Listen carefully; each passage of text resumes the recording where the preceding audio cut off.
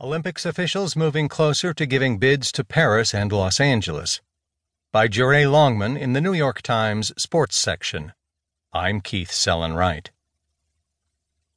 The International Olympic Committee on Tuesday was expected to solidify an unusual plan to award the 2024 and 2028 Summer Olympics at the same time in September, with one to be hosted by Paris and the other by Los Angeles. Paris is favored to hold the Games in 2020.